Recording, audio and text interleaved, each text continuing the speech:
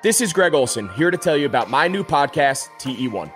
On the show, I had a chance to talk to my fellow tight ends who have revolutionized the position from an extra lineman to a dual threat superstar. And just like my guests have changed the game, this year, NFLSundayTicket.tv is revolutionizing your NFL viewing experience. Stream all the live out-of-market NFL games every Sunday on your favorite devices and never miss a moment from your favorite players. Visit NFLSundayTicket.tv and use the promo code GREG88 at checkout and get 15% off your subscription. That's NFLSundayTicket.tv and the promo code GREG88. Subscribe to TE1 and get NFLSundayTicket.tv, an unmatched dual threat. Blue Wire. The Philadelphia 76ers select Joel Embiid, Ben Simmons. Here comes Simmons between the legs. Embiid! The foul for Simmons. Wow, what a play! Hey everybody, what's up? It's Kyle from the New Slant Podcast. This week, we're doing a special collaboration with our friends Darien and Cliff over at the Sixers and Six SI6 podcast. Our podcast, as always, being brought to you by our friends at Bet Online, as well as some new friends at TheraOne and with NFL Sunday Ticket. So thank you to them for supporting this combo podcast between myself, Seamus, and two of our friends. And we hope you guys enjoy this special episode.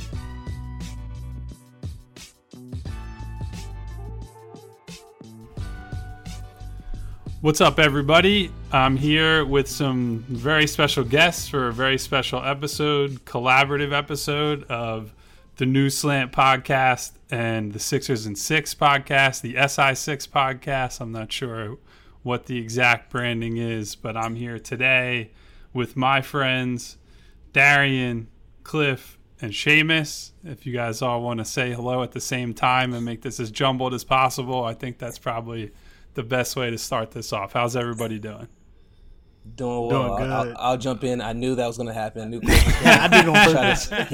he tried to speak before me because he thinks he's the face of our podcast. So I wanted to jump in. I have proof first. that I'm the face. I'm the leader of the Six Podcast. Basically the brain trust and brain power behind the actual slogan itself too. So nice to meet you folks who don't know who I am. Darien, follow me, DMay76.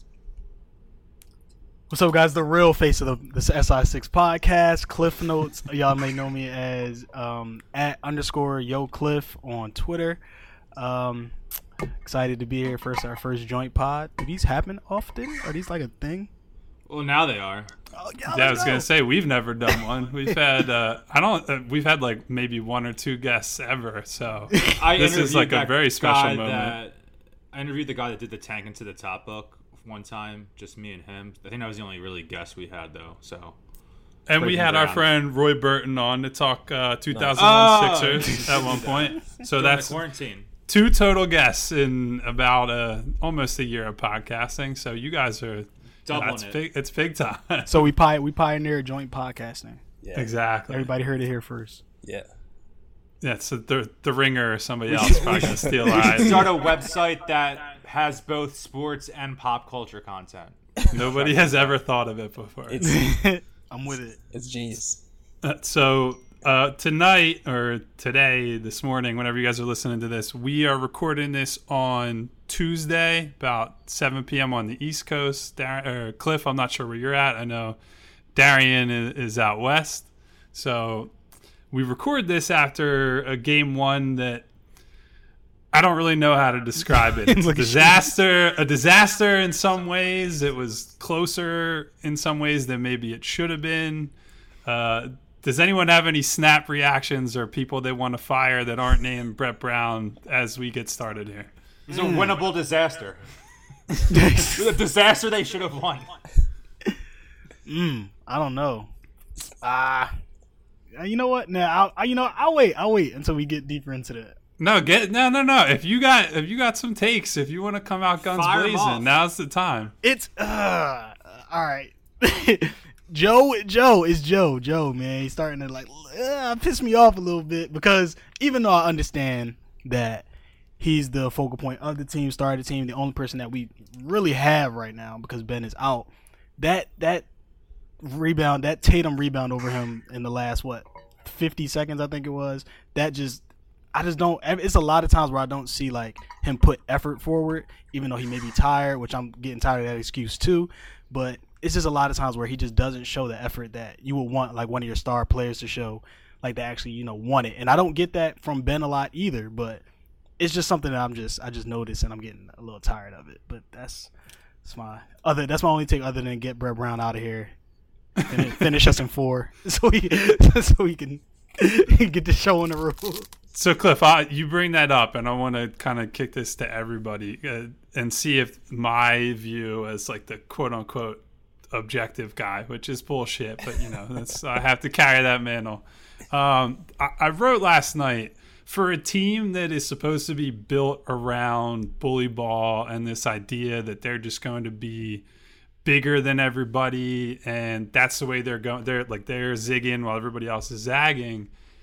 They don't fucking play like a bully ball team. Like they won the rebounding battle last night, but it was mostly because Boston just put up way more shots because of the turnovers. And you have guys like Robert Williams, who Joel should go through like he's made out of paper mache, just like blowing by him while he's standing flat-footed for offensive rebounds. That play you brought up, Cliff, with Tatum getting that rebound.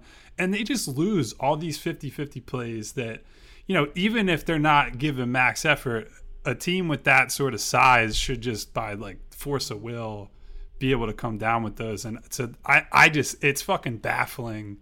And like Boston is that kind of team. Marcus Smart, I know that he's like, you guys all probably hate that dude. That dude does not give up a fucking inch on the basketball court. Like, you could say all kinds of things about him flopping and whatever, but that's more the identity of the Celtics is kind of who the Sixers want to be to an extent. I think if you just look around the league, right, and the playoff teams, all the other teams play with like a different fire, a different passion, a different intensity, whether like they like each other or not. You can tell like they want to win for one another. The Sixers just don't give off that type of aura. Like Tatum called us fucking scrappy. Like, that's just so disrespectful. Like tussle your hair and say yeah. That's like you think of TJ McConnell when you hear that word. Yeah.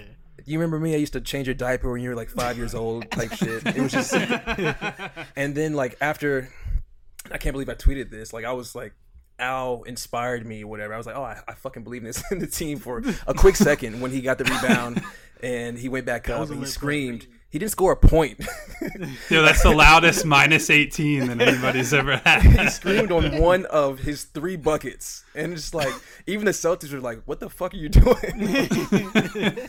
It's just, I don't know. The fire's not there. The passion's not there. And I'm looking at, like, even our 2 superstars. Let's say that they're healthy.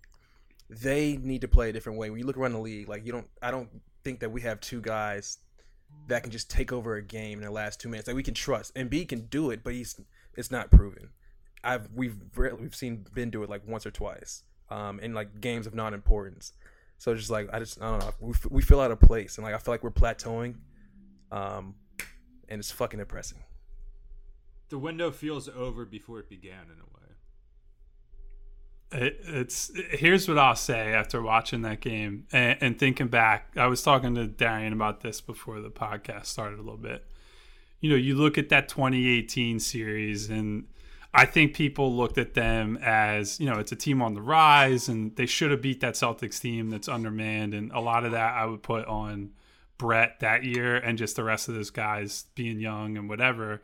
But in the 2 years since, Joel is not a fundamentally different player than he was in that series. And, you could give Ben credit for he has gone from kind of an apathetic defender to like an all defense type guy. And that's a real sign of improvement. But if you look across at the other team and you look at Jaylen Brown is now like a 38-39% shooter, a legitimate pull-up threat. Jason Tatum shoots fucking 40% on pull-up threes now, and the way that these guys have improved their games. Now, maybe they started from a lower point than Ben and Joel from a pure talent standpoint, but if these guys want to win titles and they're going to have the team built around them, they have to make that same sort of progress. It doesn't have to be in the same way, but they have to be superstars, and they just aren't. That they are not that type of player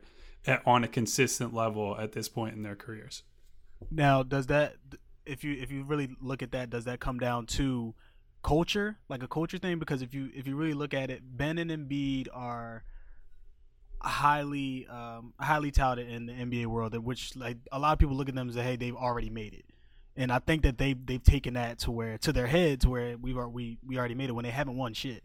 Now with Tatum and Jaylen Brown got a lot of slander. Tatum got a lot of slander where they had to improve their games because a lot of people weren't calling them stars yet. So they've become stars. Whereas in Ben and Embiid came into the league where, oh, they're already stars. So they walk around and act like it to where they think they've made it already, and where they think they don't have to improve their games. They can say it all they want. Like I'm tired of the Embiid "it's on me" cliche answer after every big loss. He says it all the time. It's like I totally get it. Like I'm tired of it. So like is it Time's like yours. So like is it like a culture thing? Like does upper management like treat them like they're superstars already? Like I feel like we need somebody to tell them like y'all aren't shit yet. Y'all have not won anything. So like why do y'all walk around and act like y'all? I get it. You're like y'all 2-time All-Stars, cool, fine. I think Joe was 2 or 3. I think it's 18, 19, 20. Yeah, 3 times. Yeah. So it's like I don't know. I feel like it's a culture thing, and then where Jaylen Brown, Tatum had to like basically get it from the muscle, get it from the ground, and then build up. Even though Tatum was the 3rd overall pick, it's like and Brown was 4. Yeah, I think Brown was 4, but it's like they got slandered, and then Embiid and Ben didn't start getting slandered until this season. So I don't.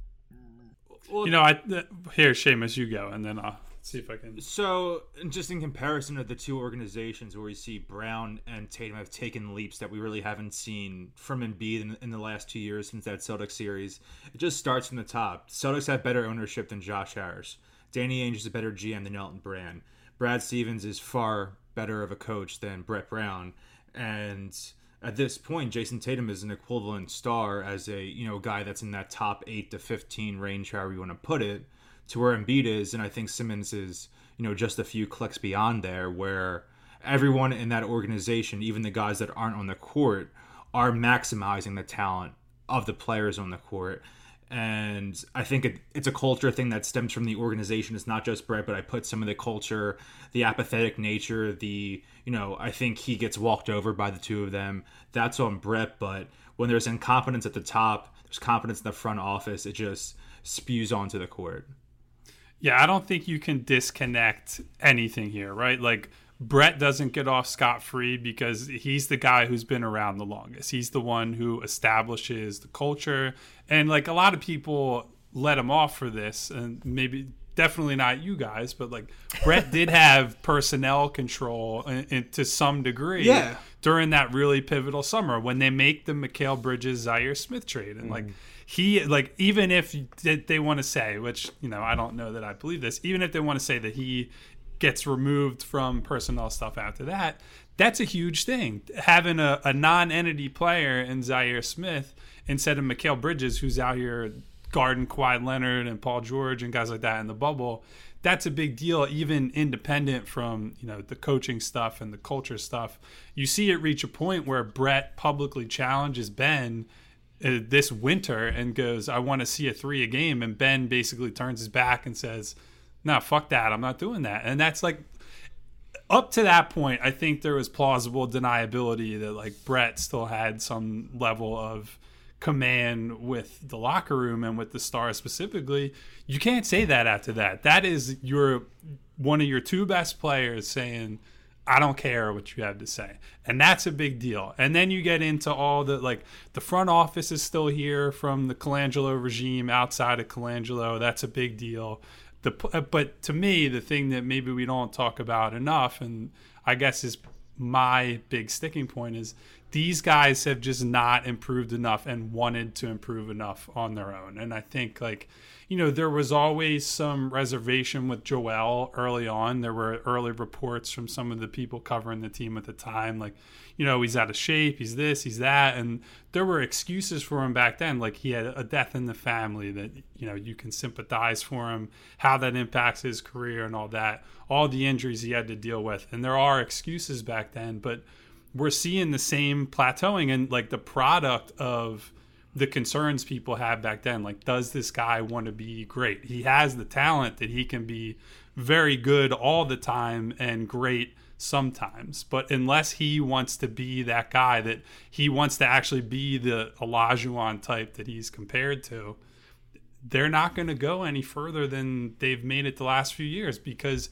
right now, and I don't know where you guys stand on this, he's just not a number one option contending team type guy. He is not there yet, and Ben is way far away from that. To piggyback on that, Kyle, it's like I feel like me and Cliff, like, it's like a fucking broken record. We say this every Sunday. I like Brett Brown for a handful of reasons, but I also think, like, a lot of people, I do agree that he should be let go, but a lot of people don't, you know, give the real reasons behind it. And I think you named a few of them. It's like, but he's been there from the beginning, and, like, he's kind of, it's more so family with Brett. That's his style, the way he coaches, and the way he manages that group. It's with Joel and Ben, it's more of like a father type deal. He didn't know how to discipline these guys. He's been there with Joel through and through all the, you know, depression, all the, you know, he lost his little brother. He went through the numerous injuries, and he couldn't play, and he was kind of just down on himself. Same thing with Ben, and so I think he didn't know how to whip these guys into shape, because they feel like they're equals. They feel like they've kind of started this thing together, and it's okay. Like, if I feel like it's run its course, like, it happens. And I don't think, like, if you look at the Pelicans, like, they had their player dev coach and Gentry, and it's kind of run its course. And now they're looking to that next plateau. They have their superstar. They need to build on that. They need another coach to kind of come in and talk to them. I think Brett isn't that guy to take Ben and Embiid to the next level, because clearly they aren't the superstars that can motivate themselves. So you need a coach that can come in and kind of light that fire. I genuinely don't think Brett is that guy. And even in New Orleans, I don't think the guy who gets hired after Gentry's the title coach either. Like, Zion's going to be in year 2 next year. Right. Generally, like, yeah, they're going to get somebody who they think can work with him better. But in this case with Brett in Philadelphia, like, I don't think he was ever hired with the expectation, like, this guy's coming in to coach this tanking team and then also be the title-winning coach. I think their talent made it seem early that, hey, maybe that's possible. But see, that's my issue. That's just though, not Kyle. how it works. That's my issue, though, Kyle, because with the Sixers, we wait so long to diagnose the problem, and now it's like year 5, 6 with Brett, as opposed to Zion's first year, rookie year. They know Gentry's not the guy, and they're pulling the plug. But like Seamus said, like, we have terrible management. Elton's not the guy. He played for Brett, so he probably has some emotions tied in there as well. So he can't just kind of cut the dead meat. So it's like it's a weird spot, because that organization's just so fucked at the top.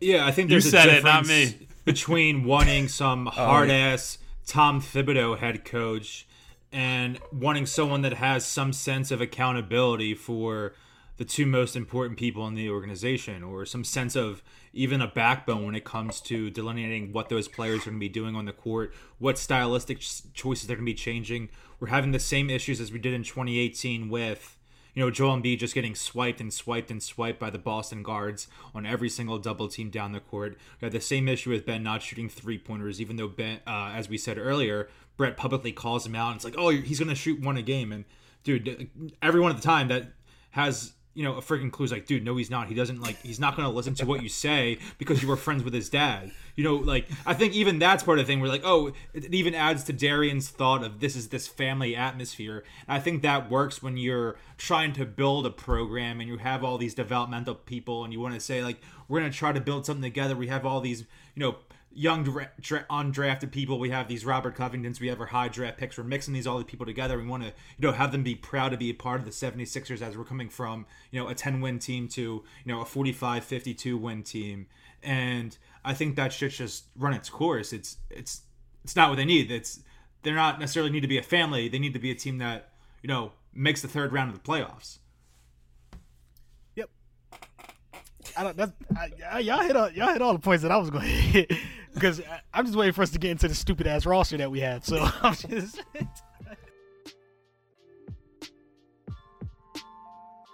From tight muscles, tough workouts, signs of aging, to simply making it through each busy day, everyone understands what it feels like to be tense and sore. So everyone can benefit from TheraOne's CBD products. Started by Dr. Jason Wersland, TheraBody exists to provide you with the best scientifically validated natural solutions to help soothe your body and relax your mind. It started with the revolutionary TheraGun percussive therapy device when Dr. Jason saw the benefits of using CBD in his treatments. He created TheraOne to bring you CBD products done right. A lot of CBD products claim organic, but still contain up to 30% filler, and these fillers are potentially toxic. TheraOne tests their products 4 times before they get to you.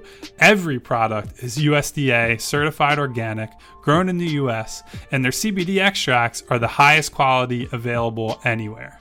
And now, through Labor Day, Monday, September 7th, TheraOne is offering our listeners a buy one, get one free for all TheraOne products. But you've got to go to TheraOne.com/BlueWire. If you don't love what you get from TheraOne, send it back for a full refund within 30 days of purchase. This is not something TheraOne is likely to do again. Buy one, get one free at TheraOne.com/BlueWire, but only until Labor Day. Go right now to TheraOne.com/BlueWire. Sundays are coming back in the NFL. If you know me at all, you know I am a gigantic NFL fan. With NFL SundayTicket.tv, you can stream every live, out-of-market NFL game every Sunday afternoon on your favorite devices, plus Red Zone and DirecTV Fantasy Zone channels. Never miss out on your favorite teams and favorite players. I'm a huge fantasy guy. I'm a huge Red Zone guy. I live and die by the Eagles. I love the NFL, every aspect of it. So, I'm taking up Sunday Ticket on this offer. No matter where you live, NFL SundayTicket.tv is your key to the most glorious Sundays ever. Use the promo code BLUEWIRE at checkout to get 15% off your subscription. 15%. That's a ton for Sunday Ticket. Visit NFLSundayTicket.tv and use promo code BLUEWIRE. Right, so here's how we'll talk about the roster a little bit. I know that you guys are like the number one Neto haters on the internet, and that's like perfectly fine. I think he's like a whatever bench guard, and on a better team, on a better constructed team, he's just like a non-entity, and he ends up playing minutes on this team because it's so fucked up, which isn't fair. And I think it's not fair. And that's the thing with most professional athletes that become like the source of people's anger. It's not really their fault. It's like in Al Horford's case, it's not his fault that he got paid way too much money. It's not Tobias Harris's fault that the Sixers gave him $180 million. But, they get all the anger that should be directed at the front office. But the Neto stuff is so funny because, Alec Burks is not, he is much better than Neto. But Alec Burks is like a basketball player. Is like, he's all right. Like, he's not like fucking Oscar Robertson out there. Like, he's got all kinds of problems with creation and setting guys up. And like on a well-constructed team, Alec Burks is that somewhere between your 6th to 8th man who doesn't have to carry a lot of responsibility. He's an instant offense guy that, on some nights he might not play at all. He might just be a guy that the coach sees he doesn't have it, and you say, all right, you're sitting your ass on the bench and somebody else will carry us. But their roster's so screwed up and they have so few guards on this team that Alec Burks is now like, you got to play crunch time, dude. And that's just like, that's not it in any way. I saw people clamoring for him to start. No. Well, and that's not a crazy idea either. It's not, but once he starts, where are the other points coming from? It's a fair point. Back to, where this roster is screwed, bro. If he starts, we have no points coming off the bench now. We barely have points in the starting lineup. So he's going to bring those points in the starting lineup. They're going to go to the bench. We're not going to score it all. On top of when Embiid goes to the bench, we can't put the ball in the basket or do anything coherent on the floor. we have one competent guard, and then it makes it feel like he's Clyde Drexler out there or something. We're like, we need to give this guy like every touch, every minute on the court when, as Kyle said, he's a 7th, 8th man on a legitimate title contender, a legitimate, 55-60 win team. Well, and I blame the Sixers. Like they make us crazy. Yeah. Like why am I devoting so much time to hating Neto and saying that Burke should be initiating the offense even though he's not good at it, because we don't have any options. Like that's what's been placed before us as fans. Like what it is. Like you have to talk about something, and you have to direct your anger towards somebody. And Neto, sometimes it was McConnell. Sometimes it's Josh Richardson who decides to play basketball once every 3 weeks. Basketball Twitter lied to me about that guy. I thought he was like Covington with actual creation, and this guy freaking stinks. He's like, if you didn't tell me like anything that happened between him before the 2019-20 season, I would have thought he was just like another rando process guy off the scrap heap. Nah, he's really bad. And then I see a lot of people saying like, it's roster construction, he doesn't really fit, especially without Ben. But I don't care, bro. He dribbles with his head down. He's a guard. How's he not fit? He does a lot of weird shit that I don't like. He shoots sideways. It's just a lot of things are just starting to like get on my nerves. I want everybody gone for some weird reason. So like, I want everybody gone. Let me ask you guys this, and this bothers the shit out of me. Why do when free agents come here they get worse? And then when, guys leave, obviously you're going to progress as you get older. They get better. I just feel like that's a constant theme for Philadelphia. Well, look, that's, again. What's the common denominator here? Yeah. I can't Brett Brown has to it. make better use of guys, like straight up. He has to figure out ways. Because, like, Alec Burks is not doing anything now that he was not capable of when he first got here. But he looks much better now because they're doing stuff that's very basic, like running more pick and rolls and giving him the ball more and not asking him to like run through handoffs or just stand in the corner or do stuff that he can't do. They had some of this problem, and it was a much bigger problem last year with Tobias, where, he in LA, now the team wasn't great in LA. It was like they were pretty good last year, but in LA, he's got a lot of freedom. He's able to run pick and rolls, and he's able to settle into a rhythm because he's getting more volume on those touches. Whereas here, Jimmy's got the ball and Ben's got the ball and Joel's got the ball. And it ends up like, okay, Tobias, you basically got to make like 8 corner threes a game, and that's going to be your role on this team. And they don't let him do the stuff that actually made him so valuable, or at least appear so valuable when he was with the Clippers. And like, that's what ends up happening here. And I think a lot of it is on the coach and not developing a system or like catering to guys. I think a lot of it too, though, is on both Ben and Joel as like these inflexible pieces that, they are good enough to deserve those touches and have the world sort of revolve around them. But when you're trying to play out of the post so much and they're occupying the paint, that like it does make life difficult for all sorts of different players. And so they simply have to be better, and that's going to make other guys better too. So I have 2 questions. Well, I have one statement and a question, so I'll start with the statement. So I'll start with the statement. So I do believe that well, actually no, it's 2 questions. Now I fixed it. All right. So do you guys think that we went into win now mode way too early? Because that's what I believe. Yes. Absolutely. Okay. Second question. If you look at the Sixers, what is their style of play? Can anybody tell me? They don't have one. They lead the league in post-ups. And they have no identity. That's it. Well, I love how the announcers spin that like they lead the league in post-up points. I was like, yeah, because no one else posts up. They're the only team who posts up. Of course they lead the league in post-up points. They lead the league in post-up points because Horford and Joel are both posting on the same possession on the same side of the floor. That is like, seeing that stuff, I can't imagine how you guys feel watching that at home. Like, I'm just trying to look at it from a holistic like analysis point of view, and I'm imagining you guys coming home from like long day at work, you're like settling in, you pour yourself a drink, you're getting excited, like, man, I'm getting a little optimistic.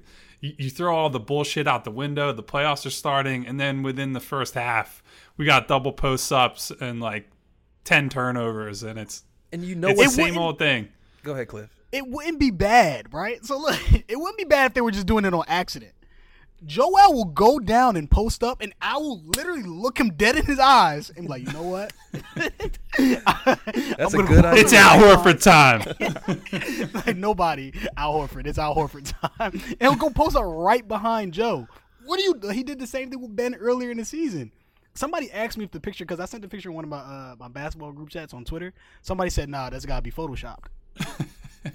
Like, I genuinely do not believe that or a championship team can be built around a big in this era. And I'm saying this, I don't think you can win a championship without having a player who can hit clutch shots from the perimeter.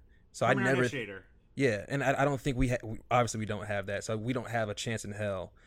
In my opinion, it's like, because we don't have a guy who can just like, our clock's winding down, 10 seconds left in the game. Ben's pulling up from 30. No, you don't want Joel doing it because he's going to turn the ball over as soon as a double team comes. Deer in headlights. So it's like, I don't. It was Jimmy. It was Jimmy. They had a 1-year title window, and they lost because they had Greg Monroe as their fucking backup big man. I forgot about Greg. Poor Greg Monroe. He didn't do nothing to nobody. None of the players ever do. He ruined the Sixers season. He did a lot. Remember in the Toronto game where he got the ball in the corner and Ben cleared out somebody just so Greg Monroe can shoot it? Does anybody remember? Like, Ben, you cannot ever defer to Greg Monroe. I don't care. You can't do it. So while we're on the topic of Jimmy, I want to we have to focus on him for a second, because even though we all agree that they probably cashed in too soon, they tried to win now too soon. When they did, and even with for whatever you think about Markelle Fultz, and I know we all have had lots of varying opinions on him over the years. I love Kel. So annoying. Those two got those acquisitions, the trade up to get Fultz and the trade for Jimmy Butler, are driven by the same instinct. It's, we need a scoring guard, a guy who can also play make, a guy who fits into this defense, like Markelle, big long dude for point guard. Jimmy, like a bigger guard. He's more of a wing than a guard at this point in his career. They're on to the same thing there, that we needed this guy who's going to round out the skill sets of Ben and Joel, and is going to assume a lot of the responsibility that we don't think those guys can take, or in Joel's case, just can't take. You're not asking him to bring the ball up the floor and initiate the offense. That's not going to happen.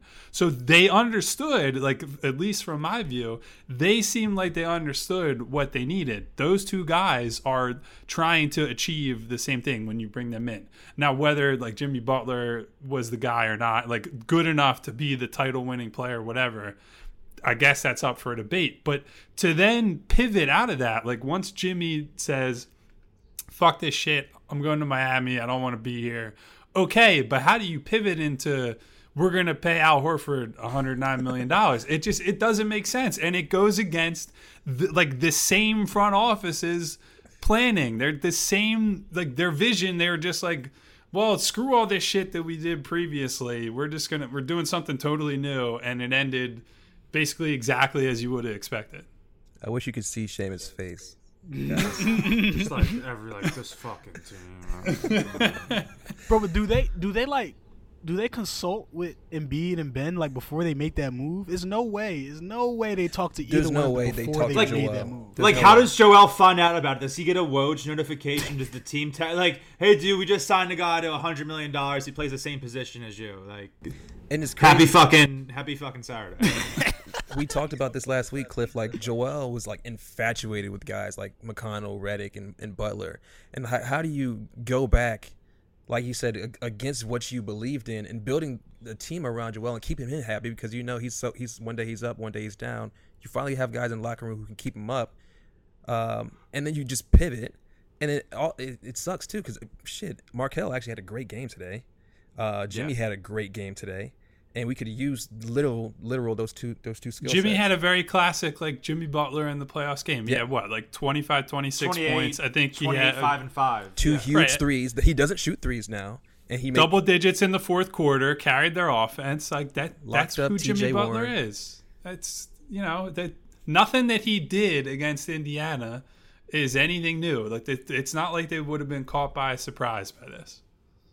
I that's the thing I just don't get. I think, like, you know, Jimmy leaving, there are a lot of conflicting things I've heard internally about whether they could have got him to stay, whether he wanted to, whether they were offering him whatever, et cetera, et cetera. But, like, the thing where they really screwed up is the pivot. You can't pay Al Horford that money. And to your guys' point, and Joel just brought this up on JJ Redick's podcast recently, he's like, he was sad at the start of this year. He's like not enjoying basketball, and he has this understanding that he's probably not going to have a partnership like the one he had with JJ Redick. Like, you always want to hear that from your star, that he's never going to like playing with anyone else ever again. How do you end up there? That's ridiculous. And I appreciate the transparency, Joel, but yeah, I'm sorry, shut the fuck up. Like, you're making all this fucking money, and like for you to come out and say, yeah, like, Philly fans, you know, we generally do understand you at this point. I think we have a good relationship, but like,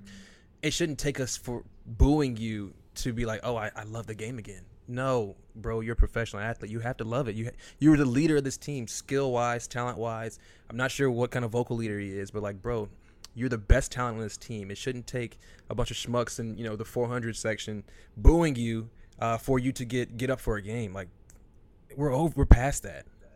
That's another thing. Like, who's the leader? Do we have a vocal leader? I don't think people said Covington too before he was gone in the 2018 season as someone who had been through, you know, the fire of the process. People looked at him. People looked at Dario as this kind of humanizing factor in the locker room, a guy after a tough loss that would, you know, say something stupid or funny, and people would be like an air of levity there.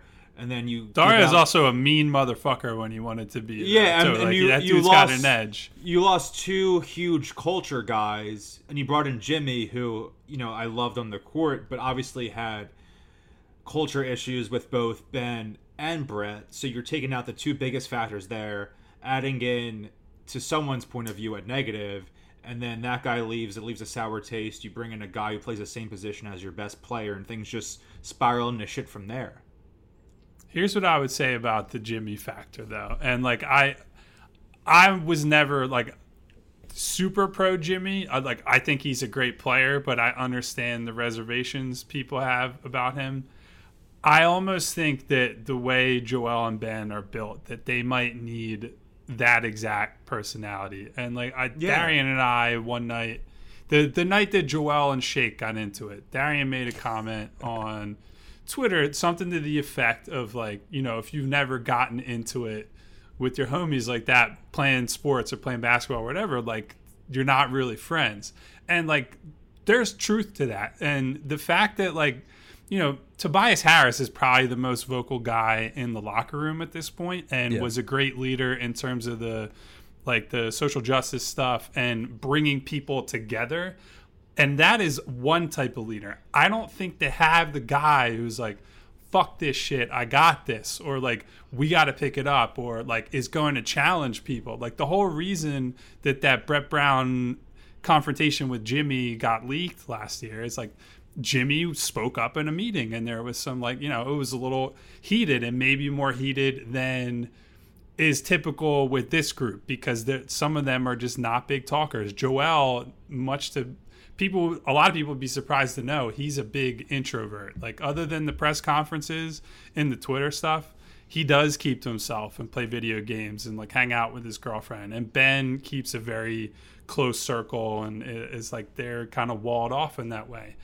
People like that, I do wonder if Jimmy is the type of guy they actually needed. And I wonder if, you know, it's going to be hard to find a guy who is, number one, wired like that, and number two, talented enough to justify it and sort of move this team forward. Well, that could also come from the coach too, because I mean, I remember earlier this year, Ben even said it in an interview, like he needs somebody. He said, I need somebody that's going to challenge me to be better. I mean, you don't honestly want to hear that from, you know, your star, but it's just what's needed in basketball. Everybody's not wired the same way. Some people need negativity or something to push. Somebody needs somebody else to push them in different ways. Everybody's brain works differently. Everybody's competitiveness works differently. So it's just, I don't know how Joel works. I don't know if like he gets if he gets mad if you yell at him. I don't know how he works, honestly. I know how Ben is because he literally said it, but I do think you need people like that in the locker room. And I don't think the Sixers have that in anybody to like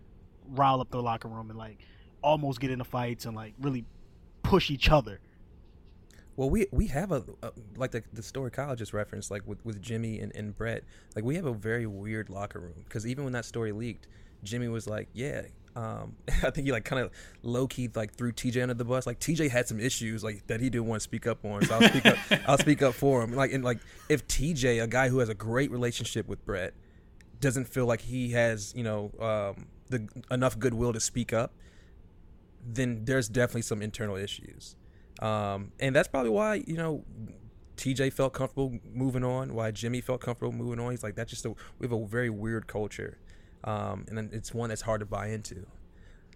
It's tough because I feel like it's a one in a million thing. Like, nobody's ever done this process thing and then like try to move on as quickly as we have. Like, we went from losing to winning overnight, like 50 games. So it's just very, very, very weird. So I will say, to circle back to something Cliff said earlier about how Tatum and Brown maybe didn't come in as like these no doubt stars or whatever. I think something that we'd probably have to think about as like an effect of the process is that when Joel comes in here, especially his rookie year, he's like the fucking king of everything. And when Ben comes in and they all of a sudden win 50 games and he's as good as he was down the stretch of that year, it's like, well, now they have all the power in the organization essentially. And there's not that. They didn't have to fight for minutes. They didn't have to fight for having a say and prominence in the organization. It's like, part of it's just that they were that good right away and they deserved that a level of authority. But part of that is like some of the stuff that I think was dismissed during the process of like having the vets around that, not necessarily that they need guidance in terms of, playing, but the stuff that's like learning the ropes and making that climb up the ladder to go from you're this unpolished prospect into like a superstar level player. And I wonder about that sometimes, if maybe there was some truth to that stuff. Now I'm not like anti the process or any of that stuff, but like that's stuff you have to think about with how they've sort of plateaued at this point. Is Kyle saying the process didn't work? You want to know my column? The process worked. Management ruined it. The organization ruined it. Think of how much better a team we could have been this year if we didn't sign Al Horford to $109 million. And you can stop right there. You can stop right there. That's it. If you don't sign, if they signed Kem Birch for $6 million over 2 years, they would be in a better position. Which he is surprisingly a really good defensive big man. I didn't notice. The Magic looked great today, and I was like, man, these guys are like really getting into their sets. They have like 7 healthy players. Like, I saw Vucevic get 3 easy layups without ever putting the ball on the ground. He didn't even have to bring it down to his waist. He just caught it, laid the ball up. I was like, wow.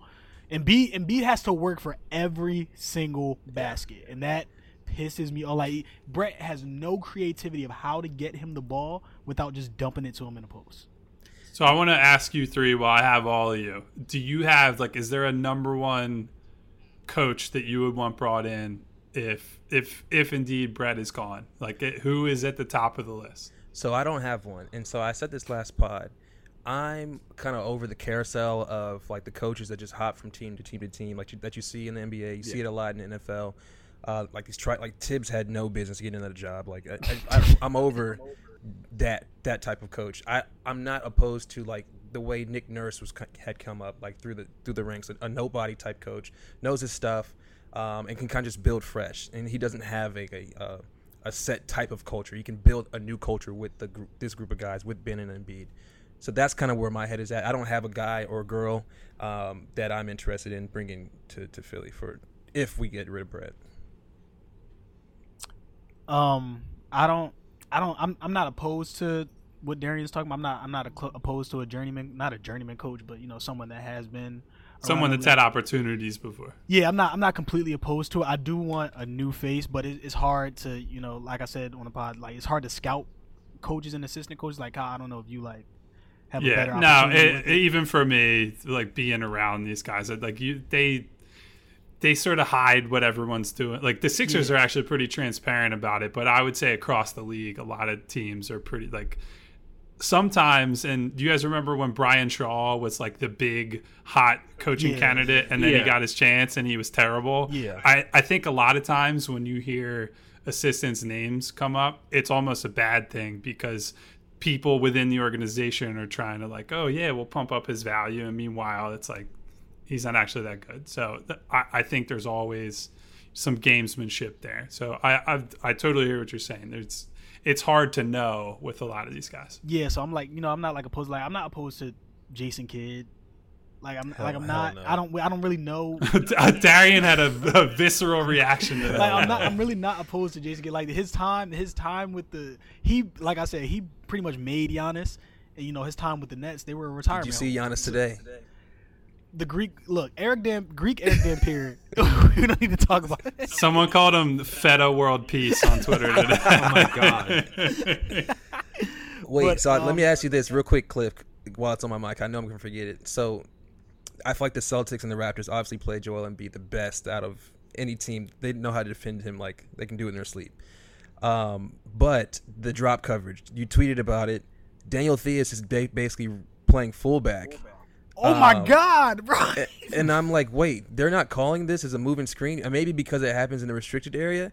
But the guy clipped at least a 2 minutes and 20 seconds worth of the Daniel Theus just kind of lead blocking, and blocking out. It was a handful of times Joel couldn't get to recover because Theus is literally boxing him out before the shot even goes up. How the fuck is that not illegal? Because they hide it as him sealing, and it's not sealing; it's a moving screen. Yeah, and I see it all the time. Like, yo, that's a moving screen. You gotta call that. Don't get me wrong; it's genius. Like that's why the Celtics said they'd take Brad Stevens over LeBron. I guess there are some people like the people who think they're way too smart about basketball will call that like, oh, he's re-screening. He's a really good re-screener. It's like, that's not what's happening here. And that'd be like going back and watching Kevin Garnett in his prime. He's a great re-screener. It's like, nah, bro, he's sticking his fucking leg out. What are you stopping talking about? His man from getting back to recover. Like it's so it's obvious. Like, I don't care what you're trying to call it, but it's illegal. I had to bring that up. But it's back. Sorry. But back to the coaching thing. Top of my list would probably be I like Becky Hammond a lot for no reason at all. I don't know what she does good. I would just, I would be cool with it. Jay Wright. But again, like, I just don't know. So it's like, I just have a new preference for X's and O's. Just some new X's and O's. Somebody that can scheme Embiid open. A little bit different from what we're doing now. Seamus, you got a name for us? I don't have a name, but you would think it's too obvious to say, like, oh, they should find the next Nick Nurse. Like, no shit, every team should find the next Nick Nurse. But instead of going the route of maybe specifically a player development coach, like Brett specifically was, or, as Darien alluded to, the carousel coaches, you don't want, maybe not Jason Kidd or Stan Van Gundy or Jeff Van Gundy or those people.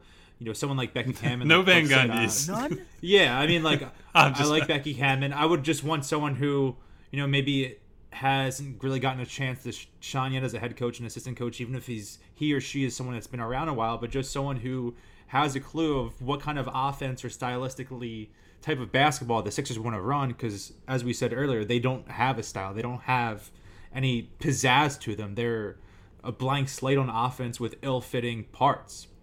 So I would like to see someone with, come to their, meeting with Joshua Harris and Elton Brand, pull out, a folder or a PowerPoint presentation and say, this is actually how we're going to run an offense with these two pillars who a lot of people say are ill-fitting, but I'm actually going to make it work.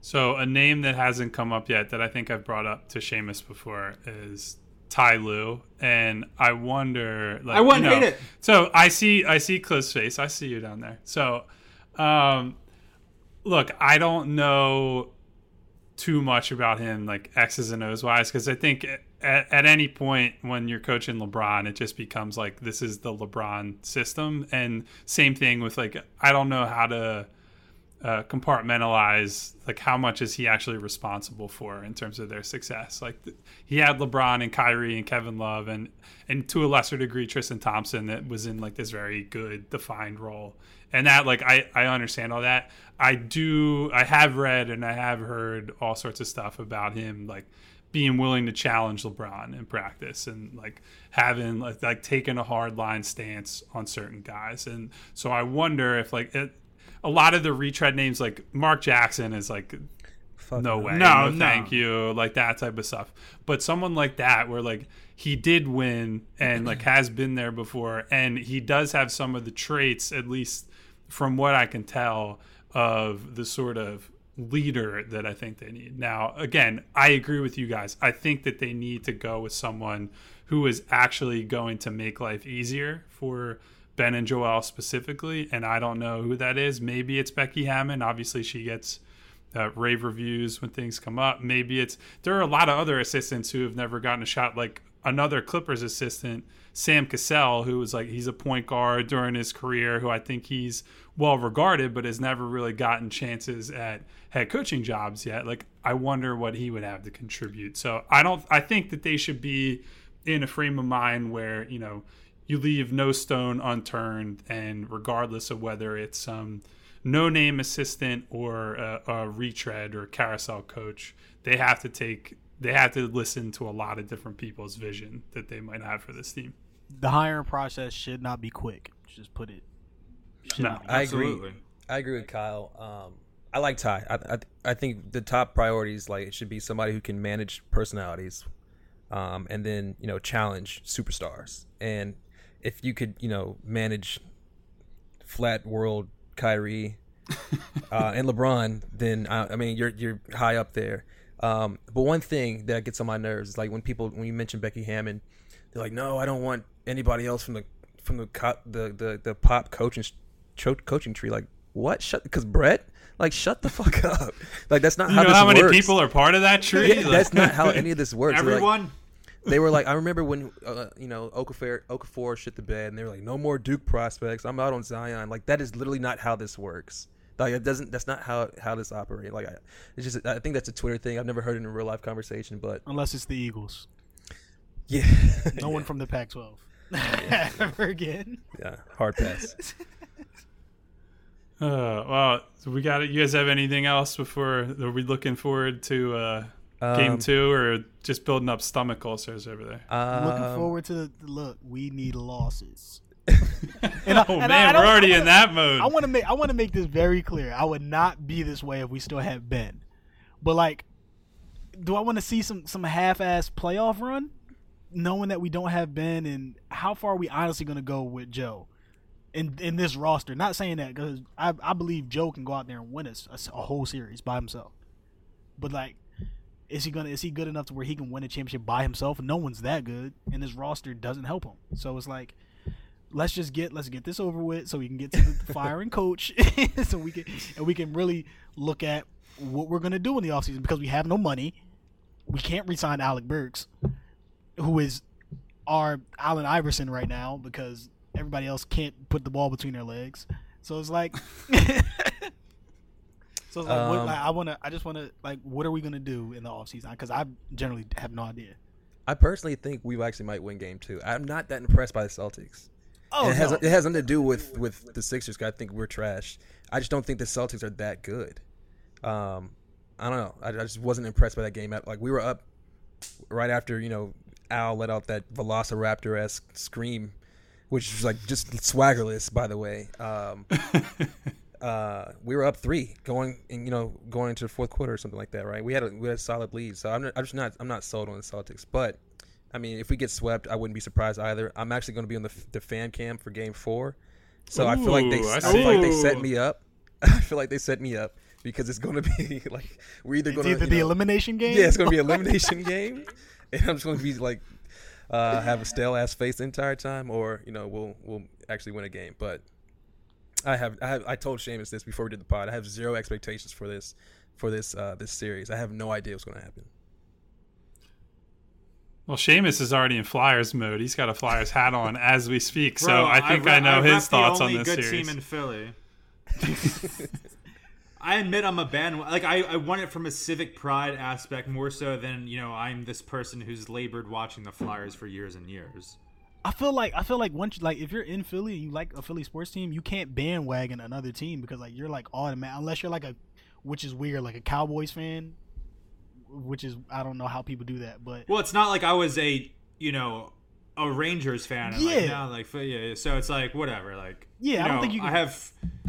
I have friends who love the Flyers as much as I love the Eagles, and I won't have that like cathartic experience that would happen when the Eagles in Super Bowl, but.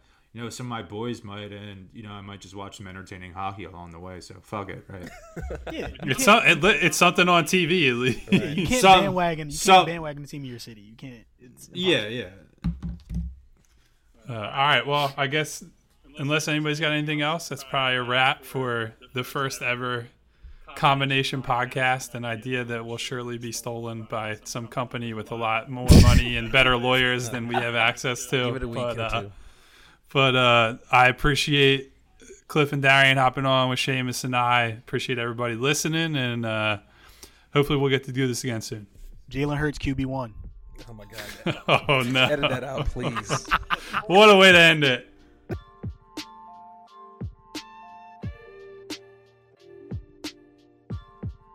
Sports are coming back, and so are your chances to bet on your favorite teams and events.